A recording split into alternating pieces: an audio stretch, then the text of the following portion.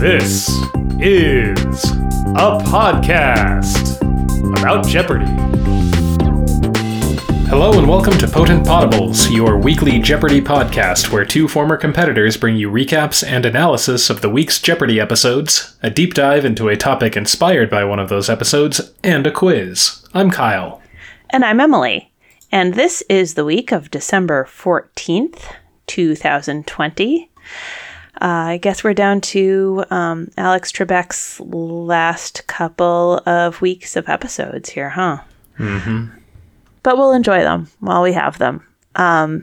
So on Monday, December 14th, we start out with the contestants Jeffrey Williams, a television editor originally from Detroit, Michigan, Valerie Castello, a career counselor from San Leandro, California, and Kate Freeman, a financial analyst originally from Lake Orion, Michigan, whose one-day cash winnings total $5,599. And we have the Jeopardy round categories. Barbie celebrates role models. Says you, Shakespeare. You have to identify the character who is quoted in the clue. The Big, Little, or No Bang. World Capital Bingo. Blended words. And Olympic sports. You can do barefoot. Yeah, a nice mix here. Yeah, I agree. The contestants got to all but one of the clues, and I think we maybe didn't have any triple stumpers. No, not in this round. In this round, yeah. Maybe one or two wrong responses, but they were correctly answered in the rebound. Mm-hmm. Hey, in blended words, I liked the 400 and the 600 clues. We got the 600 first. It's a non-alcoholic mixed drink like a Nojito or a Cuddles on the beach. Those names are a little much for me, but Valerie got that one. That's a mocktail. And then right after that, we had the $400 level. Seen here is an icon for one of these programs. You would probably recognize that icon, listeners. The correct response was podcast, and Valerie got that as well. And as far as I'm concerned, the writers are just communicating to us that they listen. Yeah, that was for us. Yeah. We know that. Yes.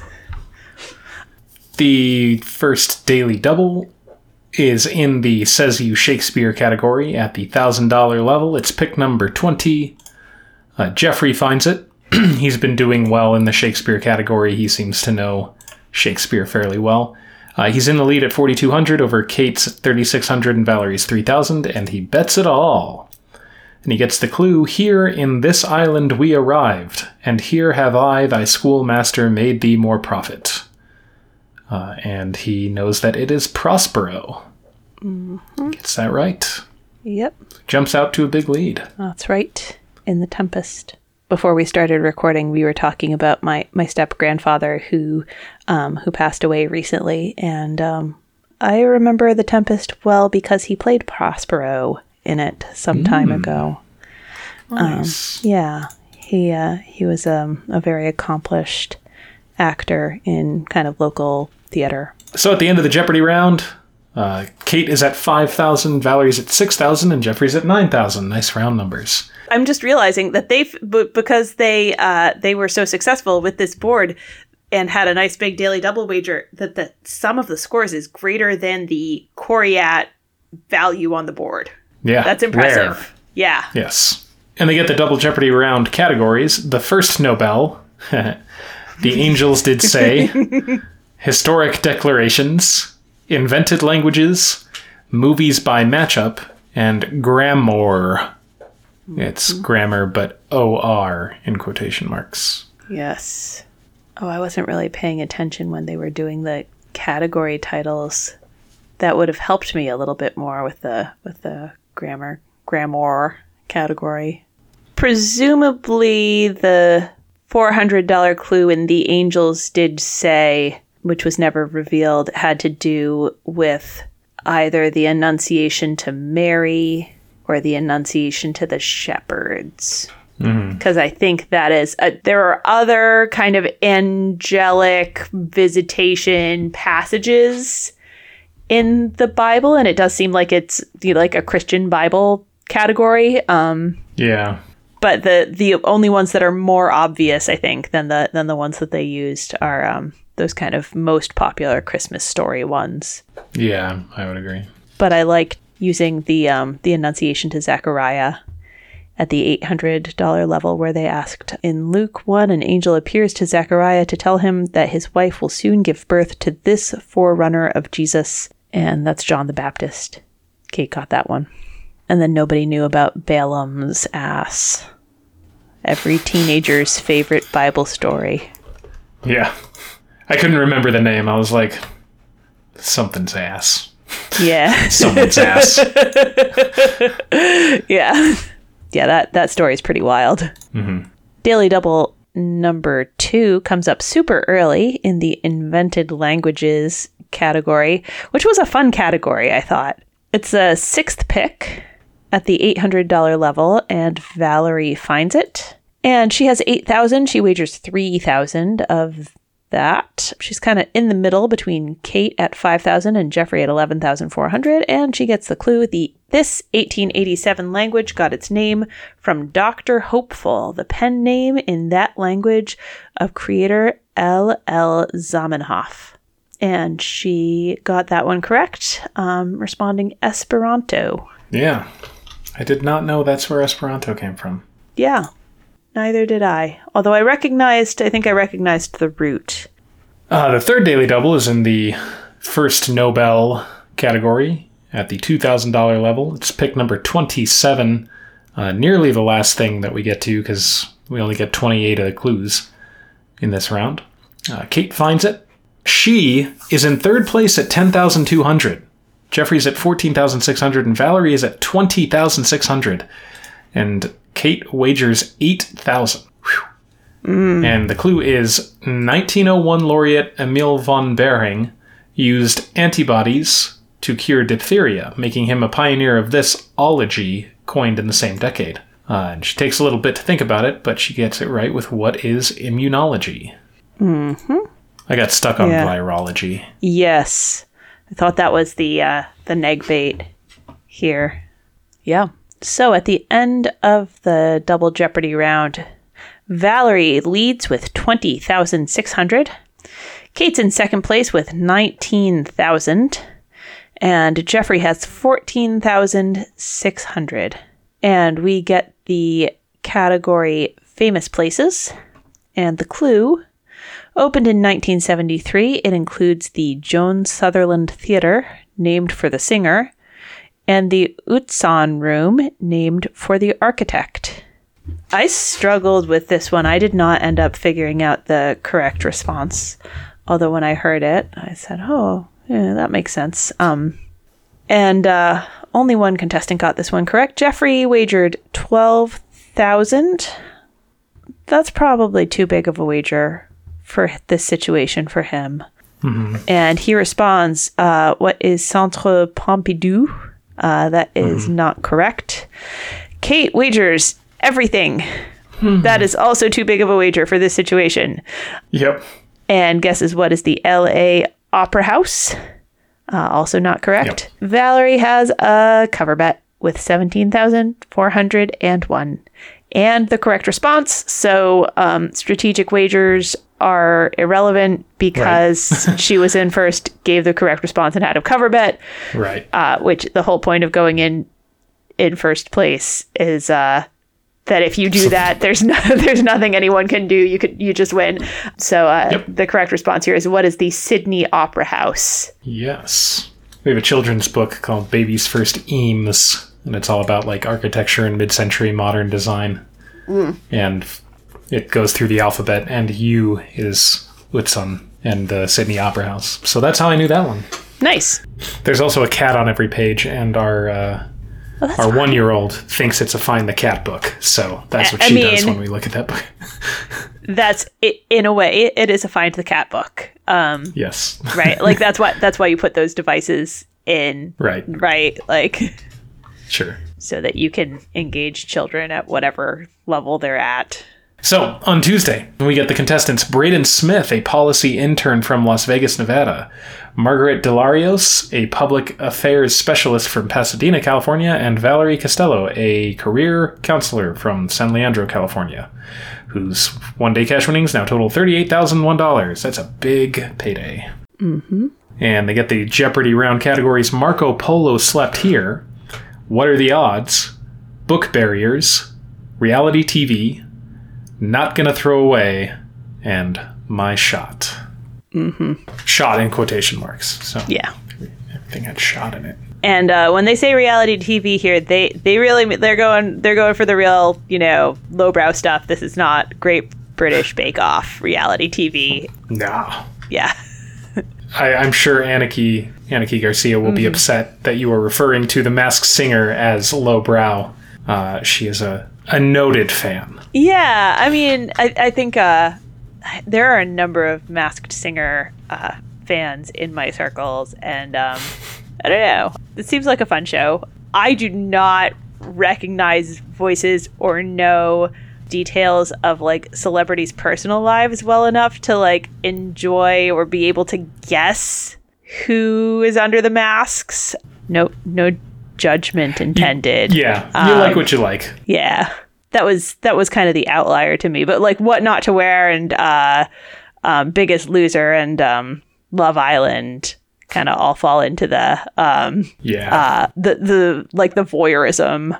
Right, the very, very reality of, TV kind of thing. Which I sometimes watch very voyeuristic reality TV shows, right? Like, but, that's what they are.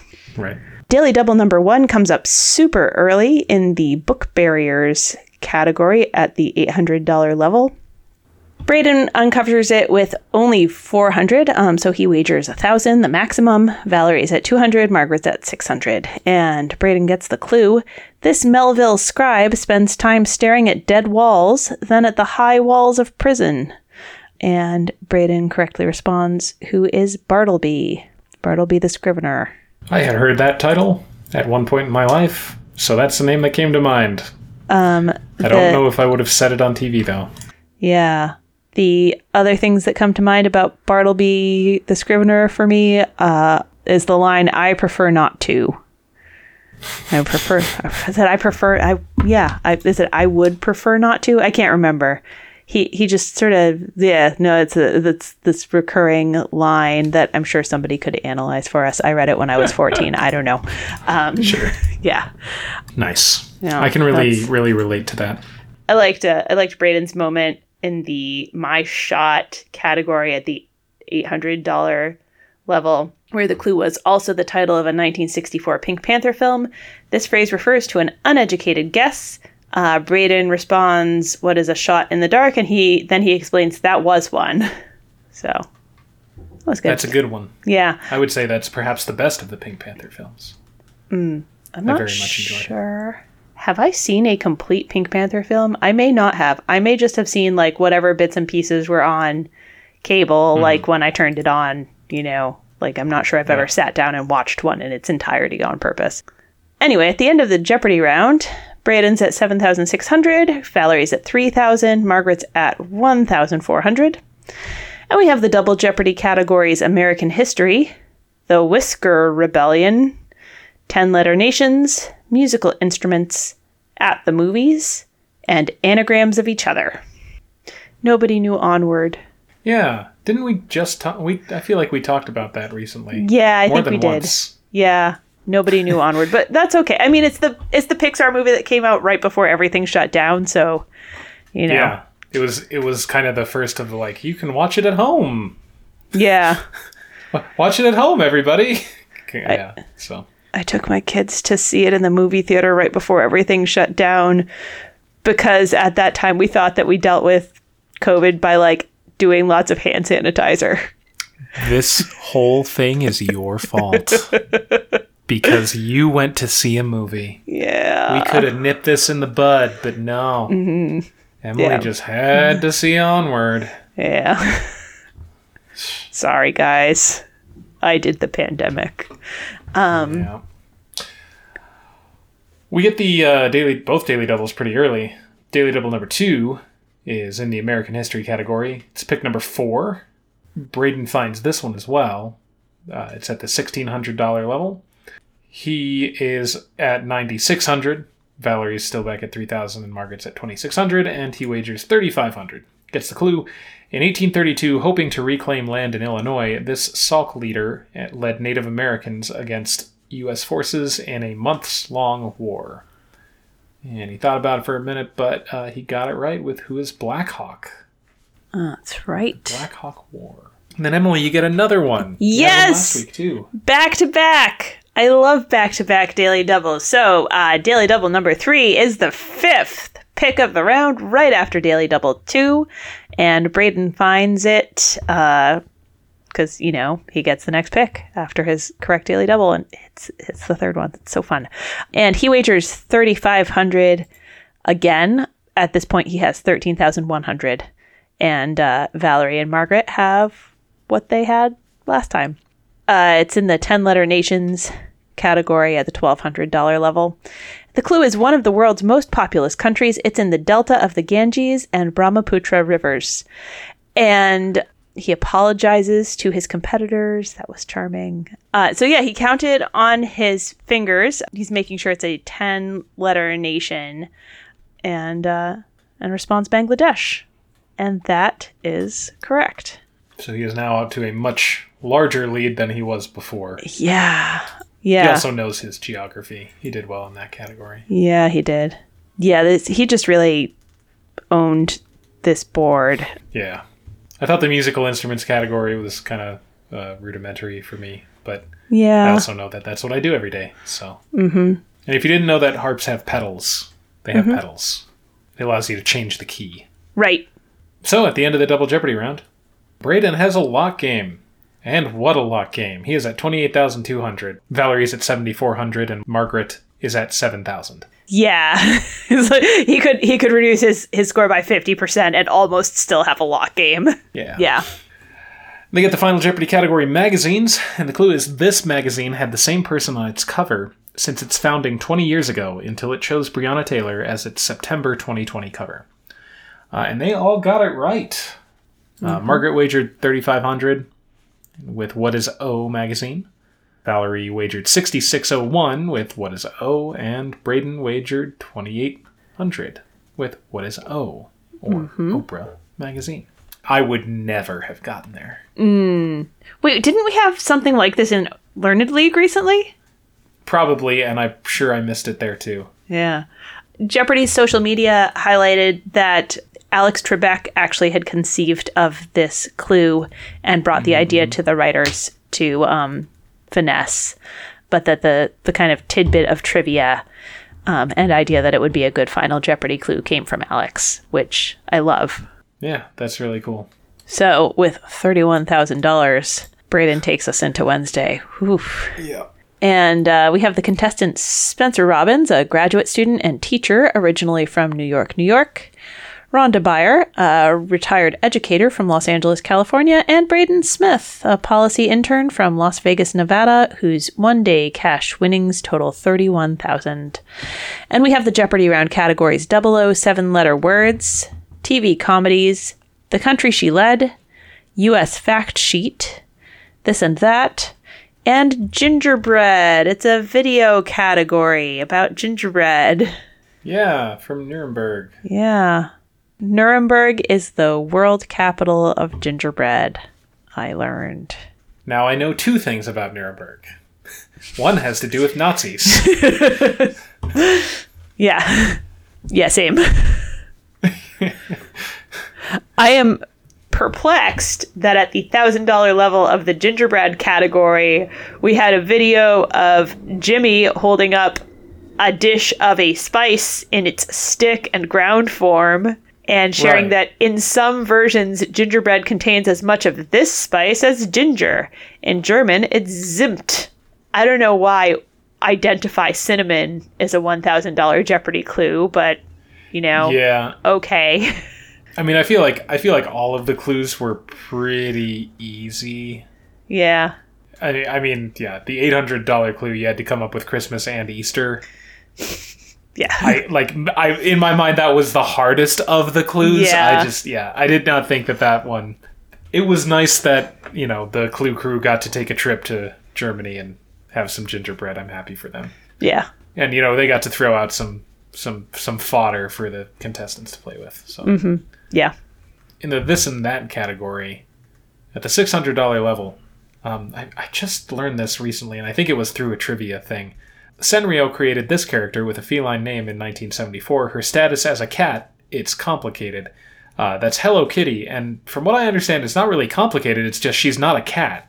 She's a girl wearing a cat costume, like what? mask or hat or something. What? Yeah.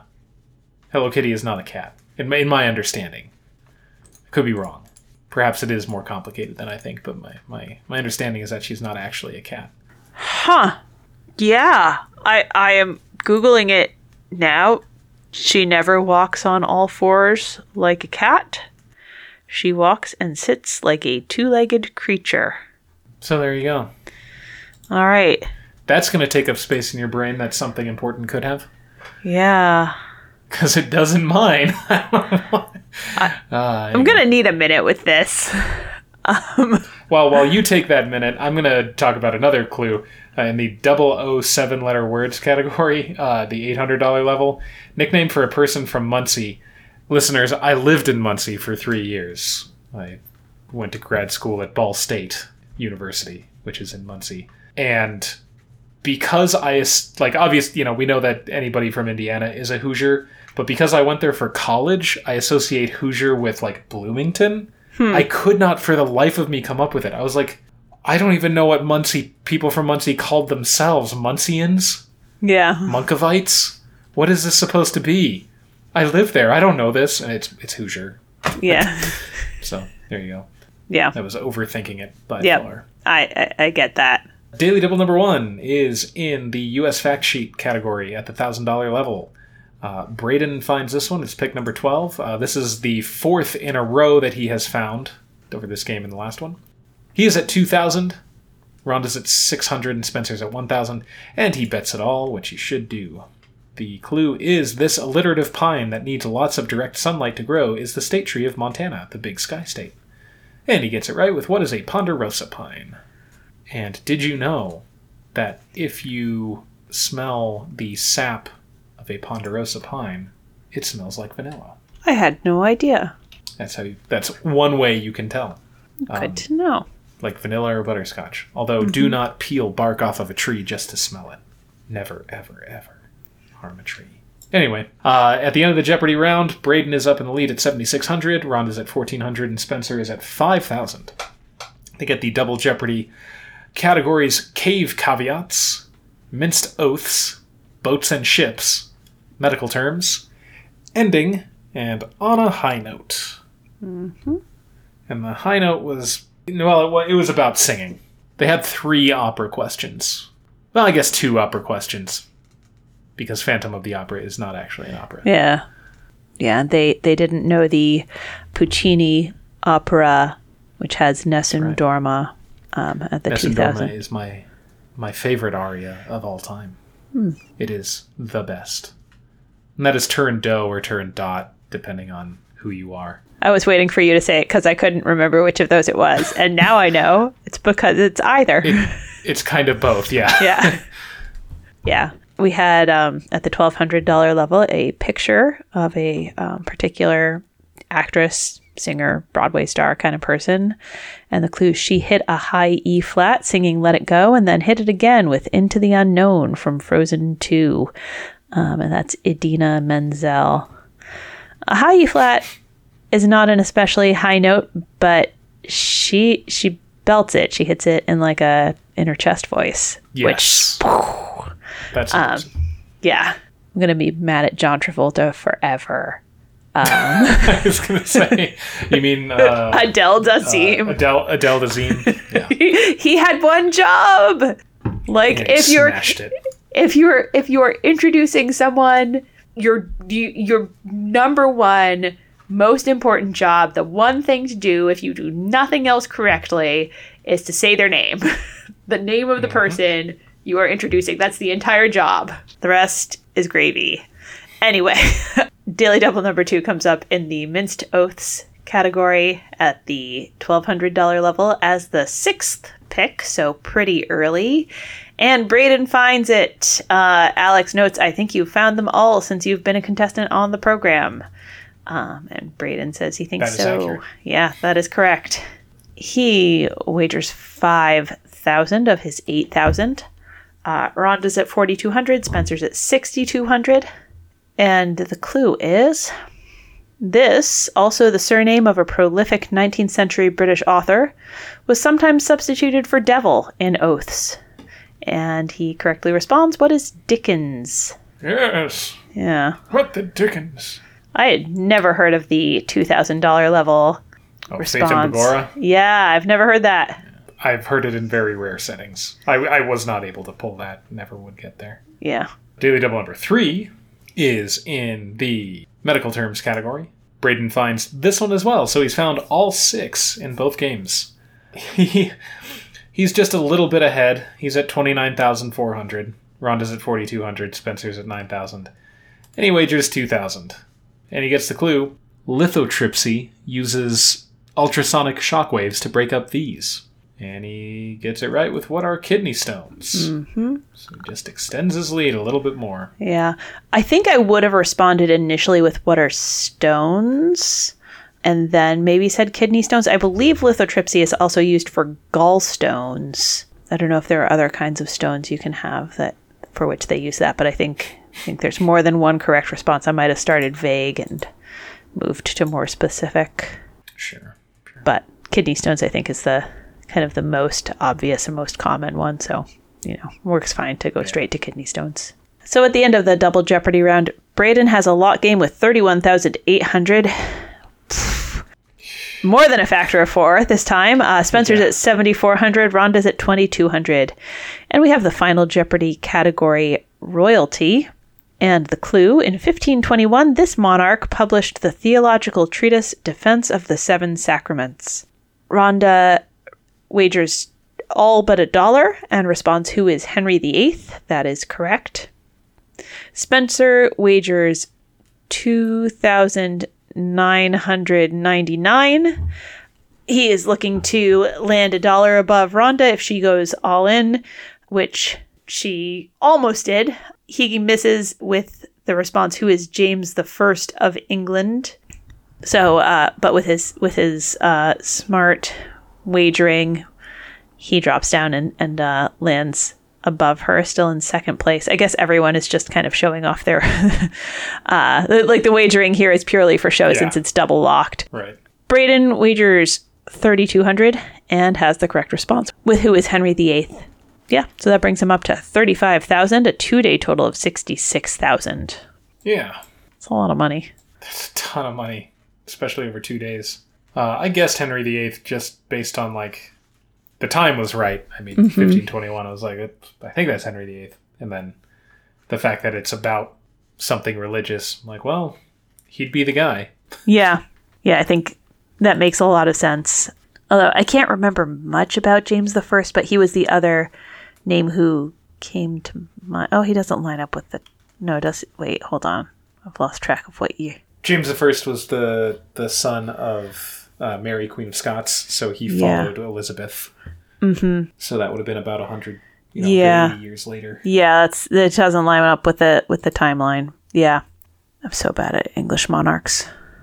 Oh, well. Well, you could go back to the deep dive. Yeah, I should go listen to that deep dive again. That's for everyone. Yeah. So on Thursday, we get Teja Chamudapati, a clinical researcher from San Jose, California, Pamela Lee, a lawyer from Mountain View, California, and Braden Smith, a policy intern from Las Vegas, Nevada, whose 2-day winnings are now up to $66,000. Nice and even. And we get the Jeopardy round category streaming service. Prime. Each correct response will be a prime number, so that limits it a lot.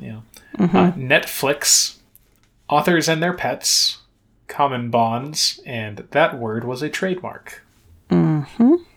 Streaming service turned out to be all about rivers and stuff, or organizations related to caring for rivers. Yeah.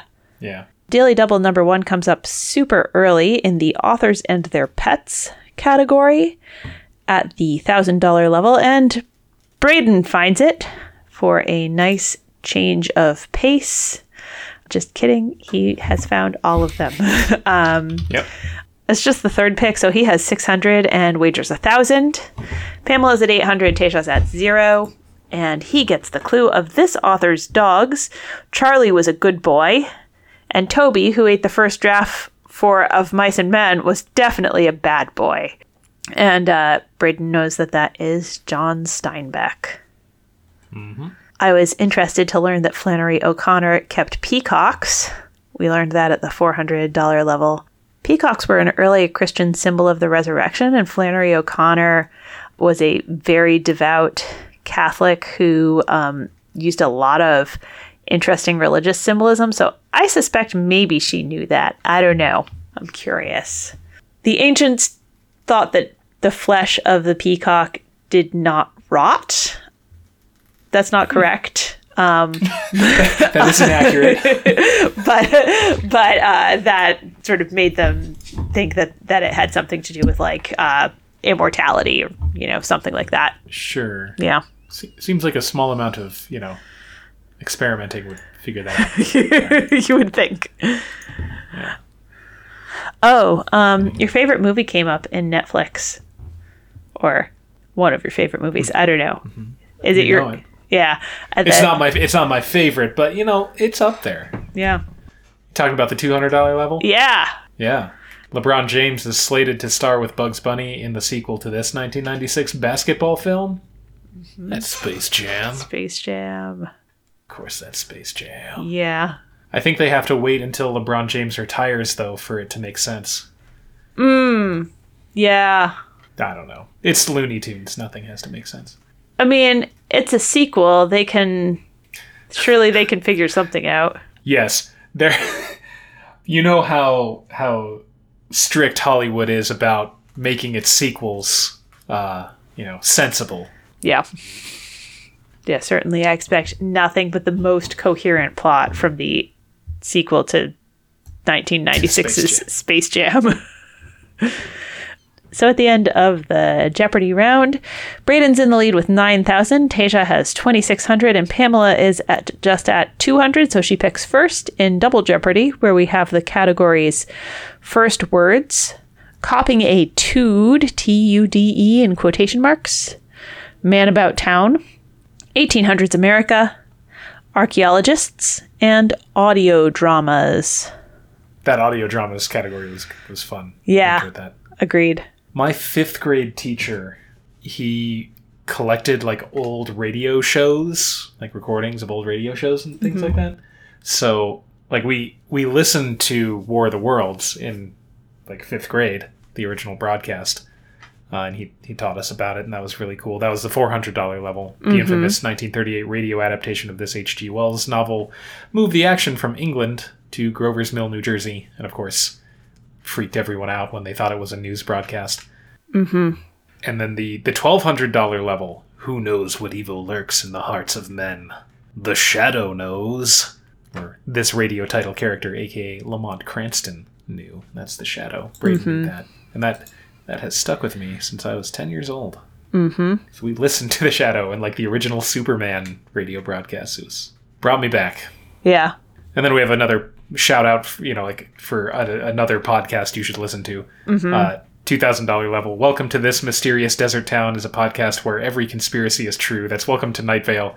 If you're into like Lovecraftian kind of like Arkham horror, Eldritch horror kind of stuff, or just kind of weird things, it's very good. It's just like a nightly news bulletin sort of thing for this town where like vast, strange magical things happen, and it's just it's fun. Yeah, I haven't especially kept up with it, but the few episodes I've listened to are delightful. While we're at it, let me recommend that you go find Radiolab's story about War of the Worlds and listen to that. They talk about broadcasts of War of the Worlds in several different places. I think they covered interesting things that happened around broadcasting that radio drama in Santiago, Chile, in Buffalo, New York, and in Quito, Ecuador. and I don't want to spoil anything, but it's super interesting. So go find it. I will need to check that out. Yeah. All right, so the second Daily Double is pick number 6. It's in 1800s America at the $1,200 level. Surprise, surprise, Braden found that one too. He was at 13,000. Pamela's at 1,800, and Tasia is at 3,800. And he wagers 3,000. Gets the clue: in 1830, the first 13 miles of this railroad opened for service, all within Maryland. And he gets this right, and this is going back to your quiz a couple weeks ago. That's the B&O Railroad. That's right. Which apparently stands for Baltimore and Ohio, which now I know. Yeah. And then Daily Double number 3 comes up as the 17th pick in Archaeologists. And Braden finds this one also at the $1,200 level. 9 for 9. Yeah. And he wagers 4,400 of his 24,400. Pamela's at 1,800 at this point, and Tasia is at 5,400, which I guess means that Braden could wager 13,000 and change without risking his lock at this point. And he gets the clue. William Stukeley thought this site was a Druid temple when he excavated it in the 18th century. And he looked like he was kind of just throwing out a guess, kind of better say something than nothing when he said Stonehenge, but Stonehenge is correct. Yep. In the 1800s America category, we had a picture of a president. And the clue pictured here, he briefly served as the first Whig president. And Pamela got that one correct with William Henry Harrison. It never hurts to make sure you know what all the presidents looked like. Yeah.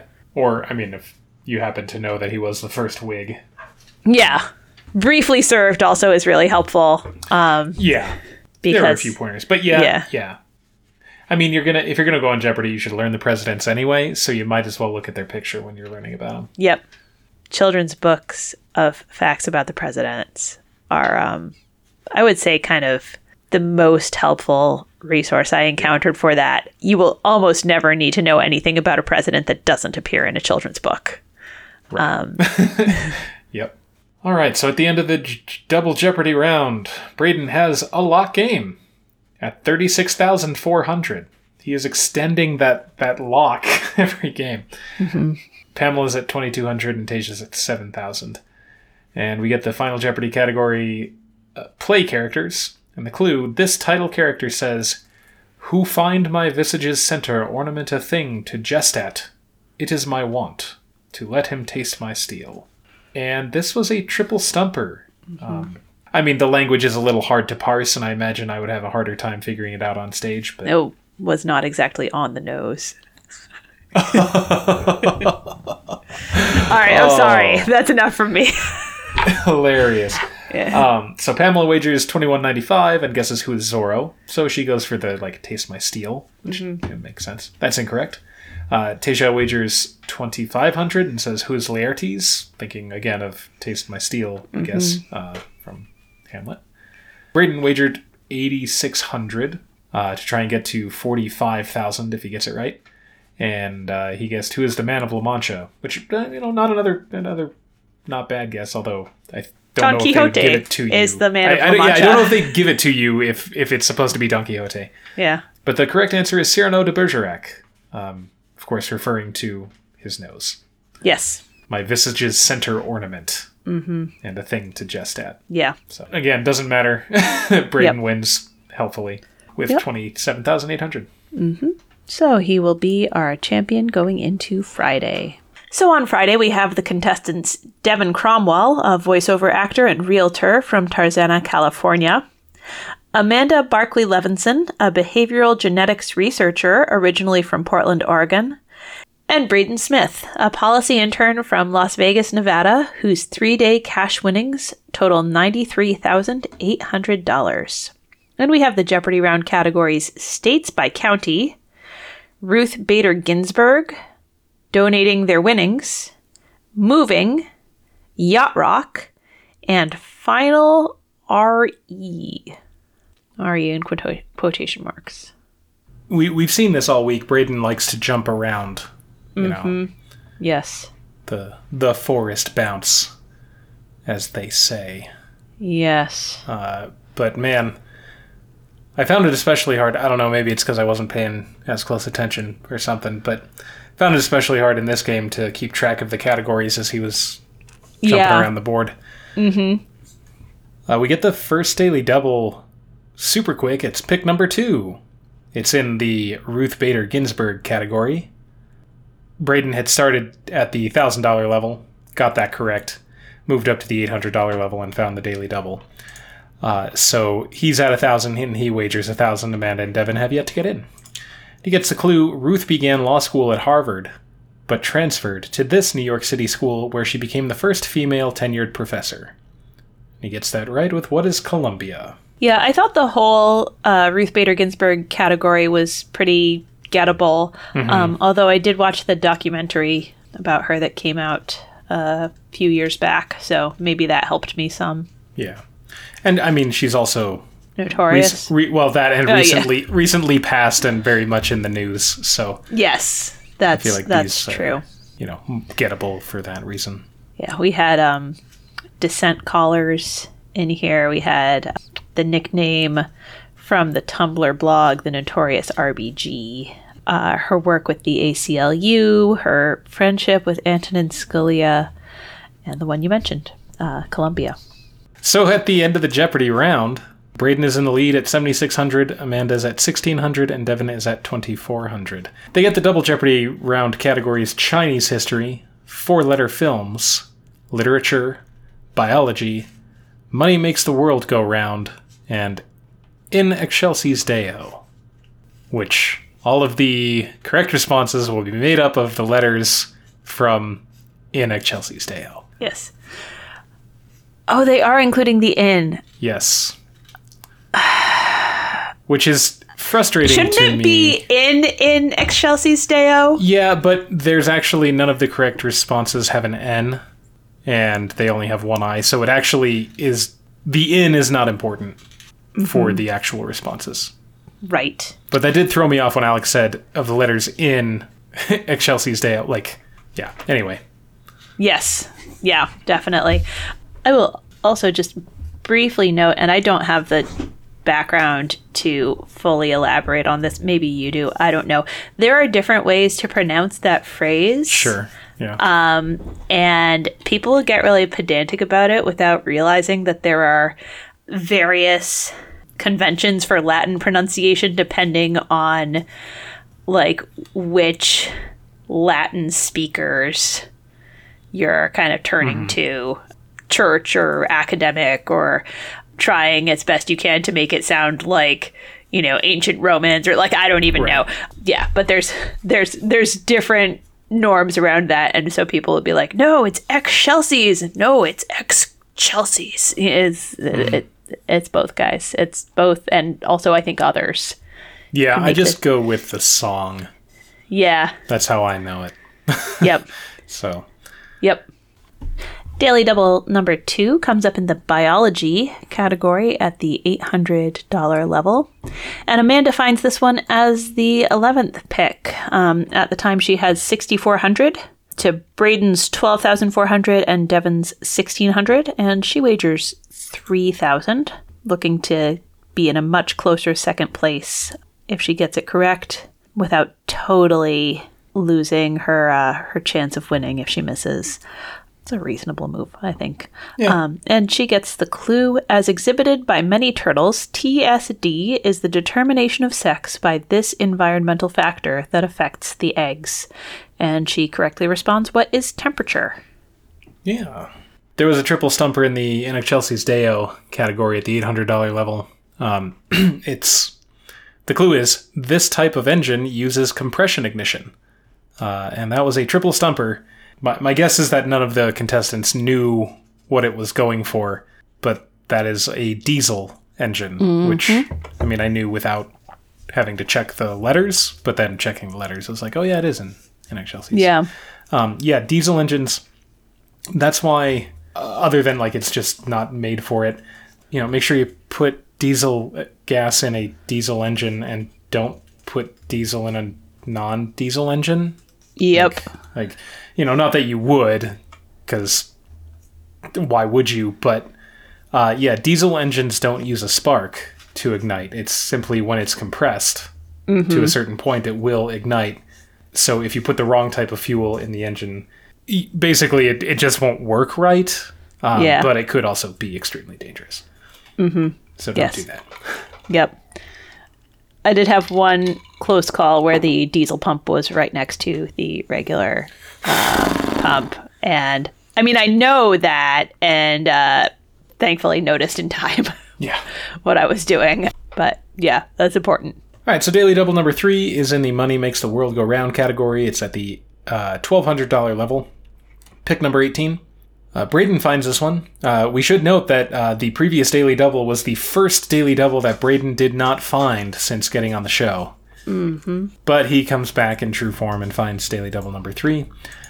He is in the lead at 16,400, Amanda's at 11,000, and Devin is not in the red at 0. Braden wagers 5,000, looking to try and get another lock. And he gets the clue. A monetary unit called the Balboa is used in this country, nicknamed the Crossroads of the World. And he does not know it. He guesses what is Turkey, but that is Panama. So he drops down to just... And he's able to regain a little bit of a lead, but Amanda almost keeps pace with him. So we end Double Jeopardy with Braden at 16,200, Amanda at 14,200, and Devin's down at 1,200. And we have the final Jeopardy category, Innovations. And the clue: this company takes credit for inventing modern gift wrap, dating to its sale of fancy decorated envelope linings at Christmas in 1917. Devin has wagered 0, which is fine. Yeah. And he's the only one with a correct response. What is Hallmark? Amanda has wagered 11,000. That is too big of a wager for this situation. You could make a fairly large wager if you like the category, because we are expecting Braden to wager 12,201. And so if he misses, which in fact he does, he's going to drop down to 3,999. So she could wager as much as 10,199. Yeah. Or 10,200, Yeah, 10,200. So she's just a little too big with the wager here. And responds, what is 3M? Which is a smart guess, but not correct. And Braden, as I said, made a cover bet of 12,201. And he guessed what is Western Union. I think focusing in on envelope linings. I guess, thinking about communication. So he drops down to 3,999, which he was definitely not expecting would be a winning score. But lucky him, he is our champion, and we will see him again on Monday. And with 97,799 in 4 days, he's still not doing too badly for himself on average. No, that's still a very good average. Yeah. And I mean, the way he played the previous 3 days, and even this day, he seems like he's going to be a contender for the Tournament of Champions, and possibly even, maybe even the like odds-on favorite going into that. Yeah. But this just goes to show that for anybody except the very, very, highest echelon of Jeopardy players, sometimes you just got to get lucky to be to make it to the tournament. Yeah. And all of those kind of legendary Jeopardy players, we've seen moments where they just had, a lucky break. You need to have a lot of skill, and also some things need to go your way. Yep, I'd have lost on my second game with proper wagering strategy. Yes. I know. Yeah. It's fine. I'm not bitter. Anyway, that's neither here nor there. This is the time, listeners, when we harangue you, when we support you in supporting things that matter. The media you consume, of course, are lovely to support if you're able.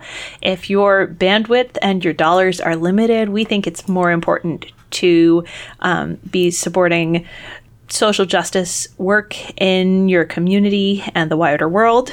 And to that end, we would point you, if you're looking for a place to connect, to communityjusticeexchange.org and blacklivesmatter.com.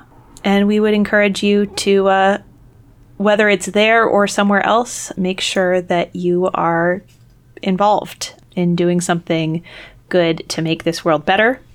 In that spirit, please also make sure that you are being exceptionally diligent in your public health precautions. Yes. Continue wearing your mask. If you get a chance to get a vaccine, get a vaccine.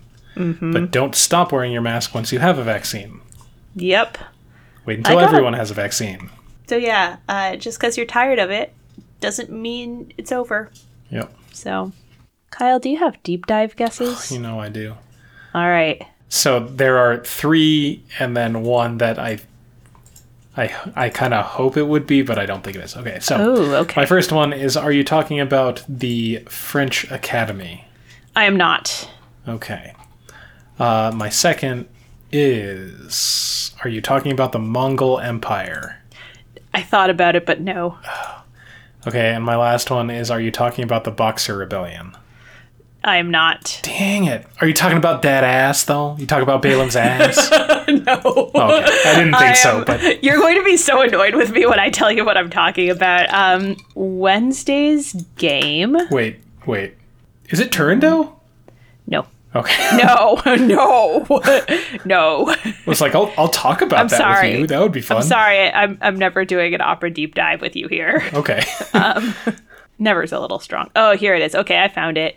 It was in the this and that category in the Jeopardy round at the $1,000 level. Oh, no way! Yeah. The king of cakes is at your door, said hostess of this chocolate treat. Oh, this is awesome. Yeah, those are ding-dongs. I am not personally a big consumer of snack cakes, but they are an iconic part of American life, I would argue. And so... I didn't find enough about ding-dongs themselves to do a deep dive exclusively on ding-dongs, but I think we could make the case that there are 4 major American snack cake companies. Mm-hmm.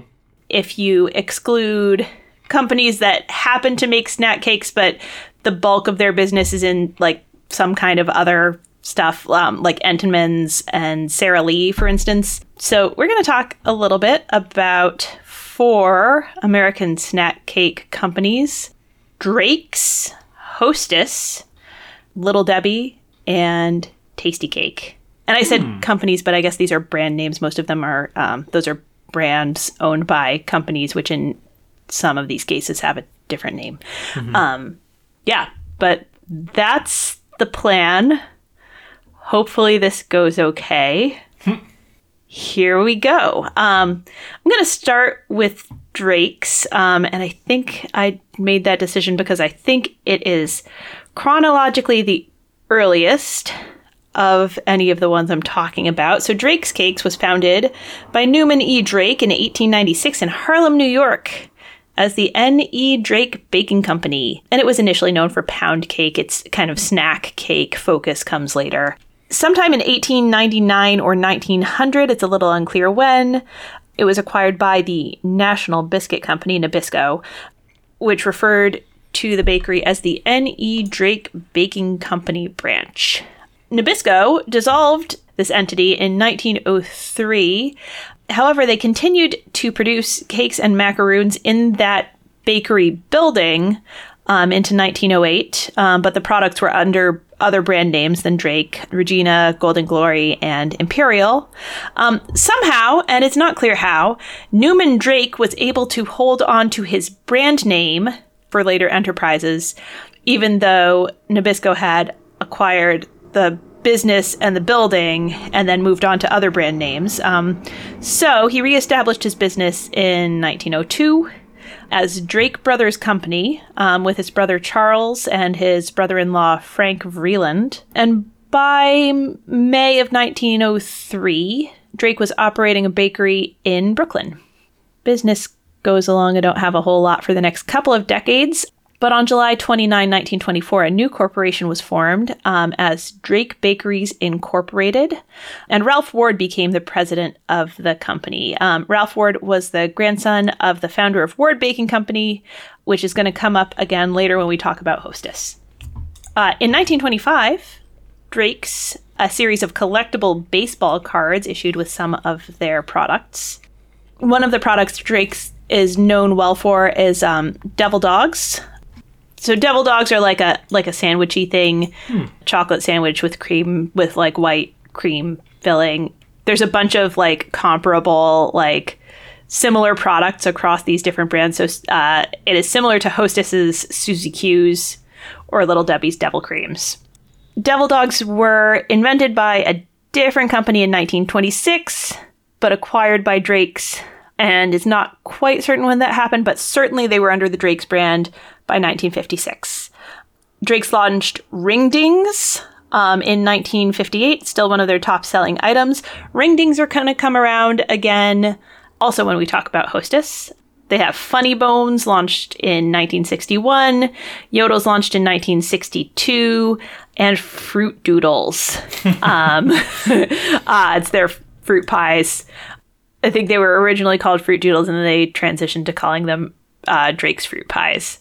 A Drake you probably know is a male duck. They had this. They have like a logo that has like a happy baking duck. And in 1981, they conducted a contest to name the duck. He was given the name Webster. At some point, they were acquired by Borden. I don't remember when that happened. They were sold to Ralston Purina Company in 1986 to be part of their Continental Baking subsidiary. But Tasty Baking Company, which we're going to get to in a little bit, filed an antitrust suit against Ralston and was successful because the Continental Baking subsidiary already owned the Hostess brand. Yeah. In April 1988, Drake Bakeries held a 100th anniversary celebration with the ceremonial cutting of a 500-pound ringding. Although the evidence points to 1896, not 1888 as the date of their founding, so the celebration seems to be about 8 years early. In 1998, Interstate Bakeries Corporation did purchase Drake Bakeries and added it to their line, which did include the Hostess brand.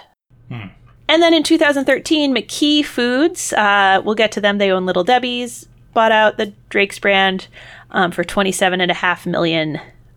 Drake's product line briefly was retired, but was reintroduced in 2013. It was stopped again in 2017, and then it was announced that Drake's cakes would return in the fall of 2018. And that's where we are today. Don't think I've ever had Drake's. Yeah, so a lot of these are a little bit more regional. Drake's has traditionally been marketed primarily in the northeastern United States, founded in Harlem, right? But it's expanded to the mid-Atlantic and the southeastern. But in Colorado, I don't think that you'd be able to find Drake's much. And I don't know how many snack cakes are kosher, but I think it's important for Drake's to be given their New York roots.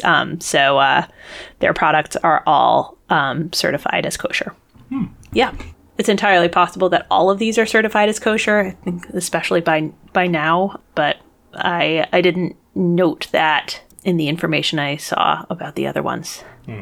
So Hostess we'll talk about next because they inspired this deep dive. Thinking about Hostess, you may remember some hubbub when Hostess went bankrupt or went out of business in 2012.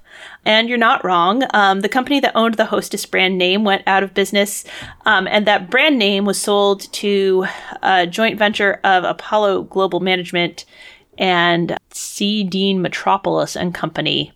But there was all this speculation in 2012 about Twinkies and, are they going to last forever? I guess we're going to have to find out. But it was kind of pointless. Twinkies went stayed in production or went right back into production.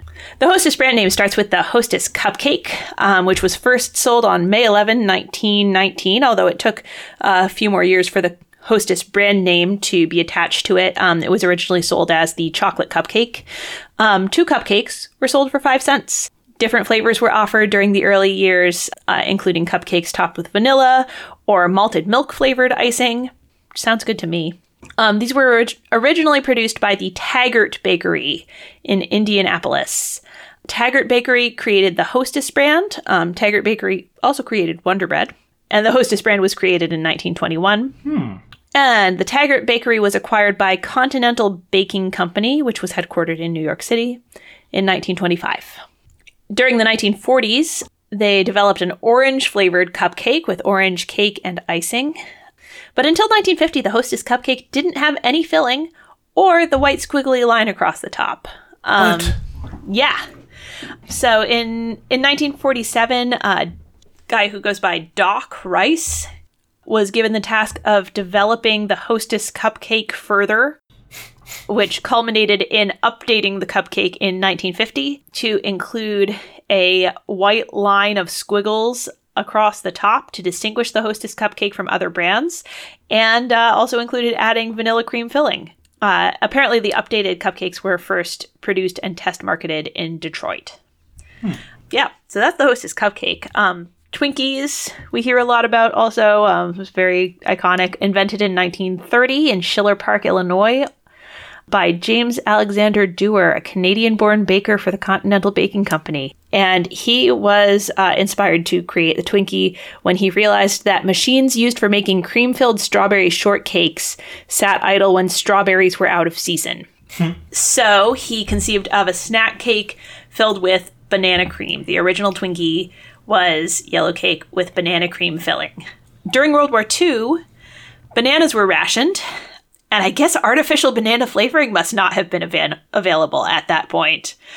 My understanding is that it's one of the easiest artificial flavors to synthesize, but I guess it was not they didn't have that at that time. So there were no bananas or, rationed bananas. And that was what caused the company to switch Twinkies from having banana cream filling to vanilla cream filling. But the new version was more popular, and banana cream Twinkies were not widely reintroduced, except occasionally in limited time promotions. Hostess also has the Ding Dong, which our clue was about. Produced since 1967, with the exception of a brief period in 2013. It's round with a flat top and bottom, 3 inches in diameter, slightly taller than an inch. It is similar in size and shape to a hockey puck, with a white creamy filling in the center and a coating of chocolate glaze. And the name was given to coincide with a television ad campaign featuring a ringing bell, which the Jeopardy clue alluded to. However, on the East Coast, Ding Dongs were marketed instead as Big Wheels because Drake's Cakes Ring Dings were similar and already in production. Yes. In 1987, when Drake's was bought by the Continental Baking Company, that briefly resolved the Ring Ding Ding Dong conflict, and the same product was sold throughout the nation as Ding Dongs. But then when the merged company broke up because of that court case, Hostess again had to cease using the name Ding Dongs in areas where ring dings were available. Instead of going back to calling them Big Wheels, they then called them King Dons.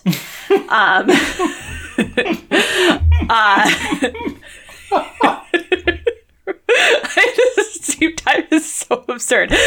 But then in 1998, when Hostess's parent company bought out Drake's, they were able to start using the name Ding Dongs, but they're still called King Dons in Canada.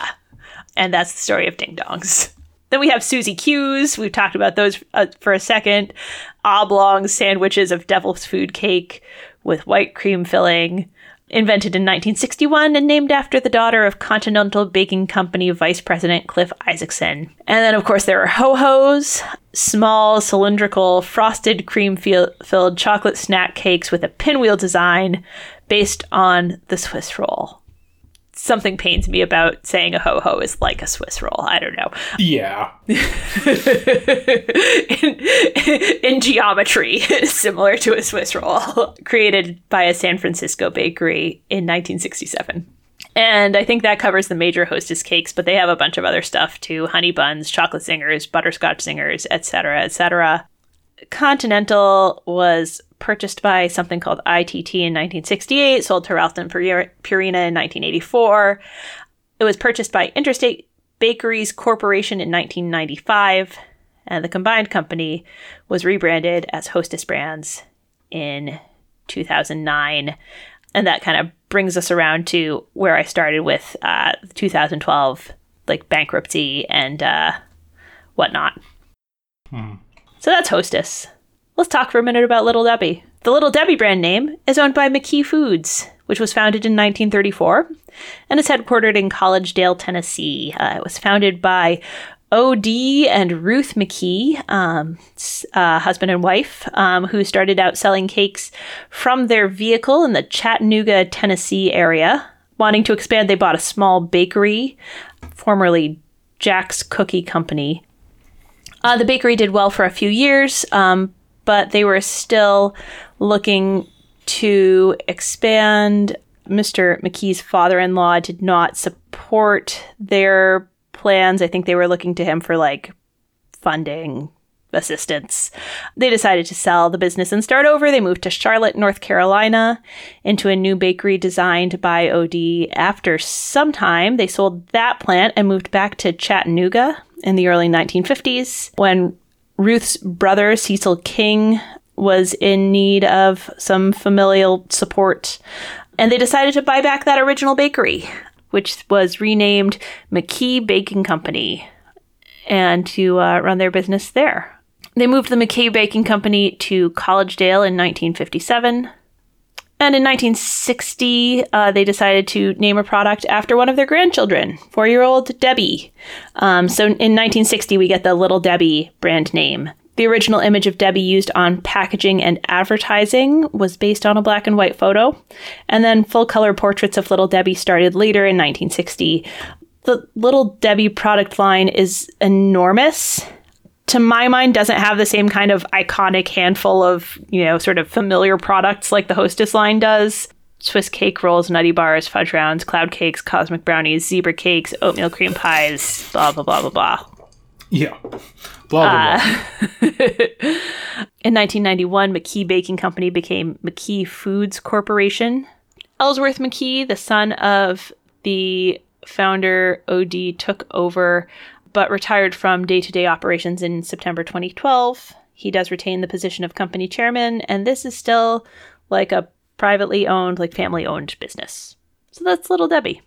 Okay. And then we have Tasty Cake. Tasty Cake is manufactured by the Tasty Baking Company, headquartered in Philadelphia. It was founded by Philip J. Bauer and Herbert T. Morris, originally in the Germantown neighborhood. Bauer and Morris had opened a bakery in the Pittsburgh area, but sold it to the Ward Baking Company, they've come up before, in 1913. And when they sold, the terms of sale prohibited them from opening another bakery within 100 miles of Pittsburgh. So they looked instead to open a business in Philadelphia, opening their Philadelphia location in 1914. Morris's wife came up with the Tasty Cake name. A Boston student created the Tasty Cake girl and logo, and then they adopted the slogan, "The cake that made mother stop baking." Nice. Yeah. In 1927, Tasty Cake introduced the Butterscotch Crimpet, and soon thereafter, a line of individually wrapped fruit and cream pies, all of which were sold wrapped in wax paper, which is how they continued to package their stuff into the 1960s. The Tandy Cake first hit the market in 1931, but it was later renamed to be the Candy Cake. It's the most popular cake in the company's history, with nearly 500,000 baked and packaged each day. Wow. Yeah.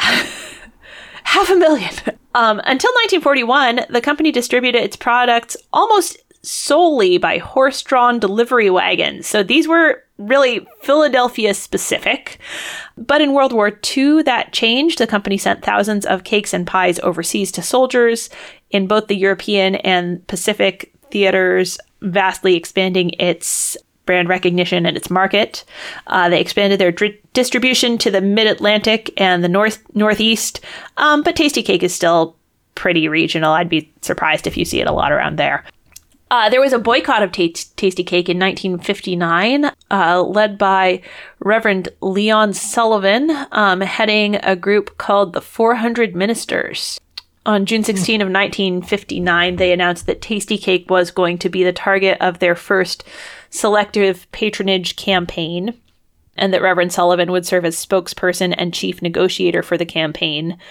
Tastykake was known for hiring a large number of Black workers, but it restricted them to certain production departments. It was rumored to require them to use segregated restroom and locker facilities, and there were differences in how they handled white delivery men versus Black delivery men. The white delivery men could have like delivery/salesman positions where they earned commissions. And it seems like Black delivery men, from what I was able to read, were kind of shuffled around to fill in on different routes, but never had that kind of salesman function. The company's products were really popular in the Black community and therefore profitable for both Tastykake and grocery stores in Black communities, many of which were owned by Black business owners. So the boycott focused on convincing those grocery stores to stop selling Tastykake products. And it was pretty successful. On August 7, 1959, they announced the end of the boycott, and the company agreed to give fixed routes to Black drivers, to have African-American women working in positions previously reserved only for white women, and to desegregate all of the plant's facilities. The Tasty Baking Company went public on the New York Stock Exchange in 1961 under the ticker symbol TBC. On October 21, 2005, they transitioned to the NASDAQ and changed their ticker symbol to TSTY. But in between going public and that change of ticker symbol, we have in 1981, their research showed that the number of teens living in the Mid-Atlantic states was on the decline. And so in addition to their previous line of products, they launched some products aimed more at adults, including chocolate-covered pretzels, danishes, and muffins. I think trying to get like kind of a coffee break kind of vibe instead of like an after-school kind of vibe, you know? Mm-hmm. The ticker symbol was ceased from trading in 2011 when Tastykake was acquired by Flowers Foods. And I should mention Tastykake's kind of prominence in Philadelphia sports. They're a longtime sponsor of the Philadelphia Flyers, the hockey team. And they award a case of their desserts whenever a Flyers player scores. And so the broadcaster Gene Hart would often announce he scores for a case of Tastykake. Nice. Yeah. They also sponsored the Phillies. Announcer Harry Kalas often announced that a box of Tastykakes had been delivered to the booth between innings. So they're a Philadelphia icon. Yeah. So that does not fully cover American snack cakes, but I would guess it's more than most of us have ever thought about snack cakes. So I think that's going to have to be good enough. I mean, I've thought a lot about snack cakes, but that's usually more in the flights of fancy sort of thinking. Mm-hmm. So, yeah, that's certainly more than I have ever known about snack cakes, for sure.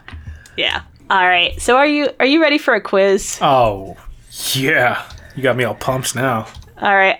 I'm sorry, this is not a quiz about snack cakes. I've exhausted my snack cake. Well, and what the hell are we doing here, Emily? All right, so we're pivoting. This quiz is called Ding Dong Merrily on High. Okay. With thanks to my Facebook friend, Lynn Bunch O'Neill, who helped me come up with a punny way to transition from a snack cake deep dive into a into a quiz about something else. Okay. We're talking about sorry. It's seasonally appropriate. We're talking about music and performances and whatnot around Christmas stuff. Okay. All right. Question 1. There is a traditional Christmas song focusing on lore relating to a certain 10th century Duke of Bohemia. This figure was assassinated in 935 CE and posthumously declared a king. He is the patron saint of the Czech Republic. Who is this man? Well, the only king I can think of is Nat King Cole. No, Good King Wenceslas. That is correct. All right, for 10 points. I love that song. I love Good King Wenceslas. It's so good. All right, question 2.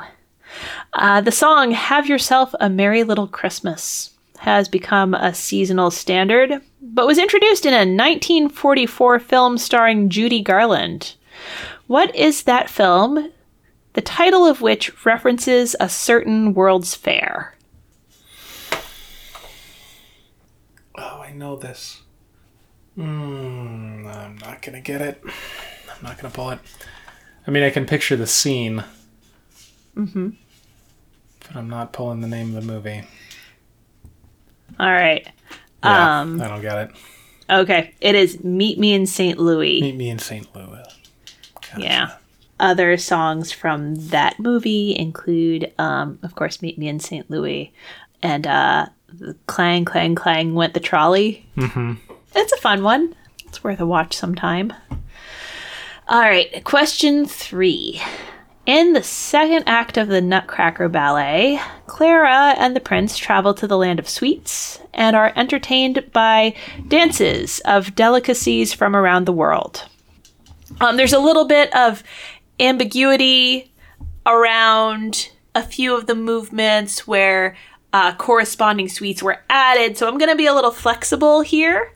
And we can go up to 7 guesses or 10 points, whichever you get to first. Don't like where this is going. Name as many as you can of the foods and drinks who are represented. God, I don't know this. Oh no. Sugar Plum Fairies. Okay, so that's a yes. That's it. I know the music. I don't. At least 2 of them are beverages, if that's helpful at all. Yeah, I don't know. I'm going to say cocoa. Or chocolate. Yeah, chocolate. All right, so chocolate is good. Let's go with...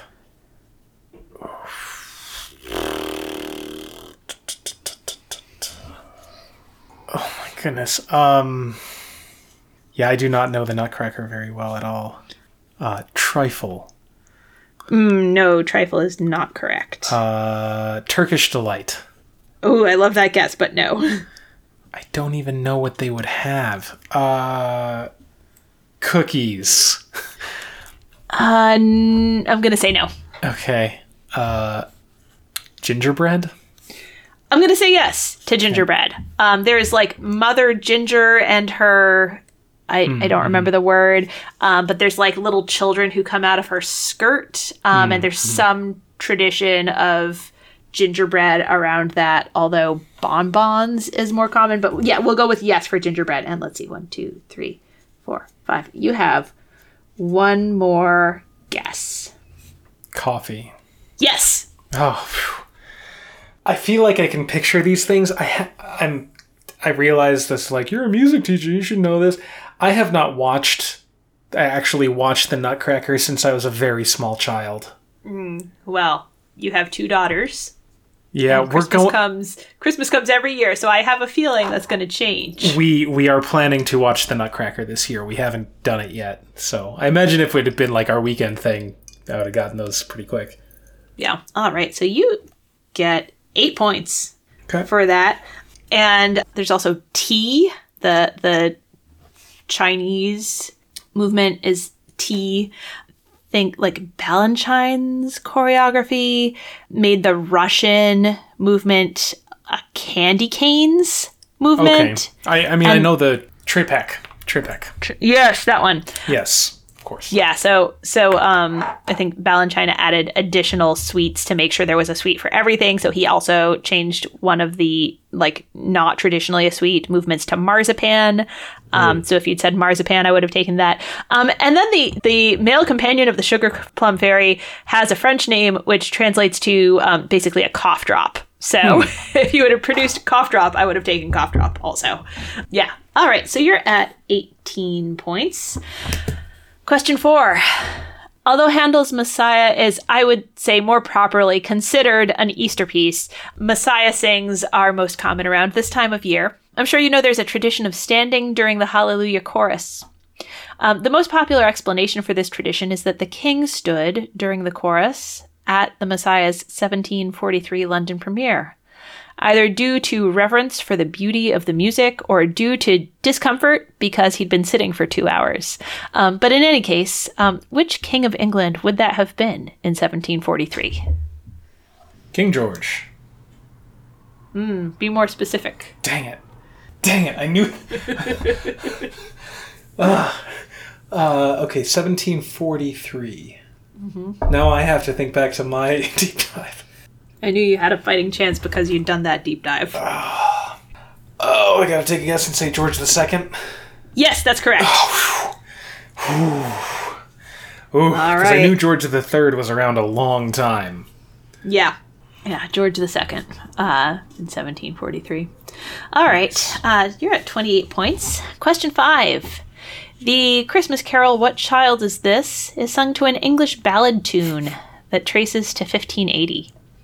In one episode of The Office, the Take Your Daughter to Work Day episode... I'm sorry.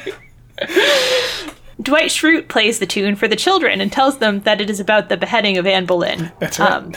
What is the name of that tune? It's Greensleeves. Yes.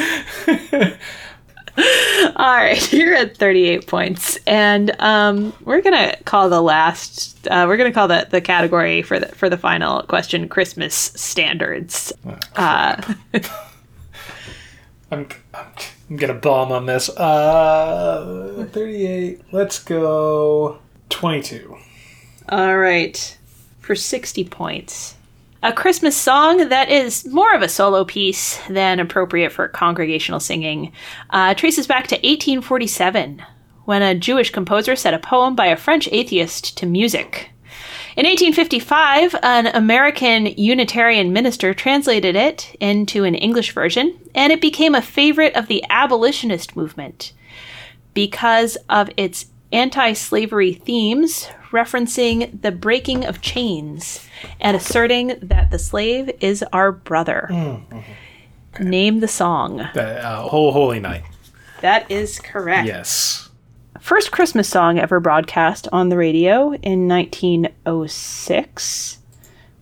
Yeah, somewhere I saw that it was the second song ever broadcast on radio, but I'm having a hard time finding a reliable source for that. So we'll let that be lore, unless somebody can come up with a source for me. But very nice work. 60 points. Yeah, and Oh Holy Night, like, to me it's such a like kind of croony Christmas song that like I had never realized it's abolitionist history. Mm-hmm. And like its activist themes kind of were created a little bit of a stir and like resistance from kind of the church powers that be. Yeah. Well, very nice work, Kyle. And thank you for podding with me, as always. Of course, thank you. And thank you, listeners, for spending your time with us. Always a delight to share Jeopardy with you. Make sure to subscribe wherever you get your podcasts. It would help us with the algorithm if you would just tap the 5 stars. Just get on there and just tap the stars, please. Give it a little tappy. Yeah. Taparoo. A 1-sentence review would help us even more. So if you have the time to leave us a sentence or even 2 sentences, Ooh. That would be so lovely. Some of you have left lovely reviews, and thank you so much for that. If you're interested in checking out our Patreon, we're on Patreon at Potent Potables. And if that's not something you're interested in, you can still tell your friends about our podcast. That is right. You and they can find us on Facebook at Potent Potables, on Twitter at PotentPotables1. Our email address is potentpotablescast@gmail.com, and our website is potentpod.com. And next week, we will not have an episode. Listeners, you may have picked up at some point, I know we're pretty subtle about it, but both Emily and I are observant Christians. So we will be celebrating Christmas, and that is next Friday. So we will be not doing an episode next week. But they're also going to be showing reruns anyway, some of Alex's favorites. So, take that week to just think back on Alex Trebek and enjoy that. No recaps or analysis next week. Mm-hmm. And whatever you celebrate, we hope that it is a joyful and meaningful time for you. That is right. I guess Hanukkah ended on Friday, but I hope your Hanukkah went well if you celebrate Hanukkah. I know we have a fairly large Jewish contingent, I guess, in the Jeopardy community. So, hope that went well for you. And Yep. And Happy New Year. Yeah. I guess we'll be back before the new year, though, actually. We right? will. I think, we'll be back before the new year. So until then, may your minds be quick and your buzzers be quicker.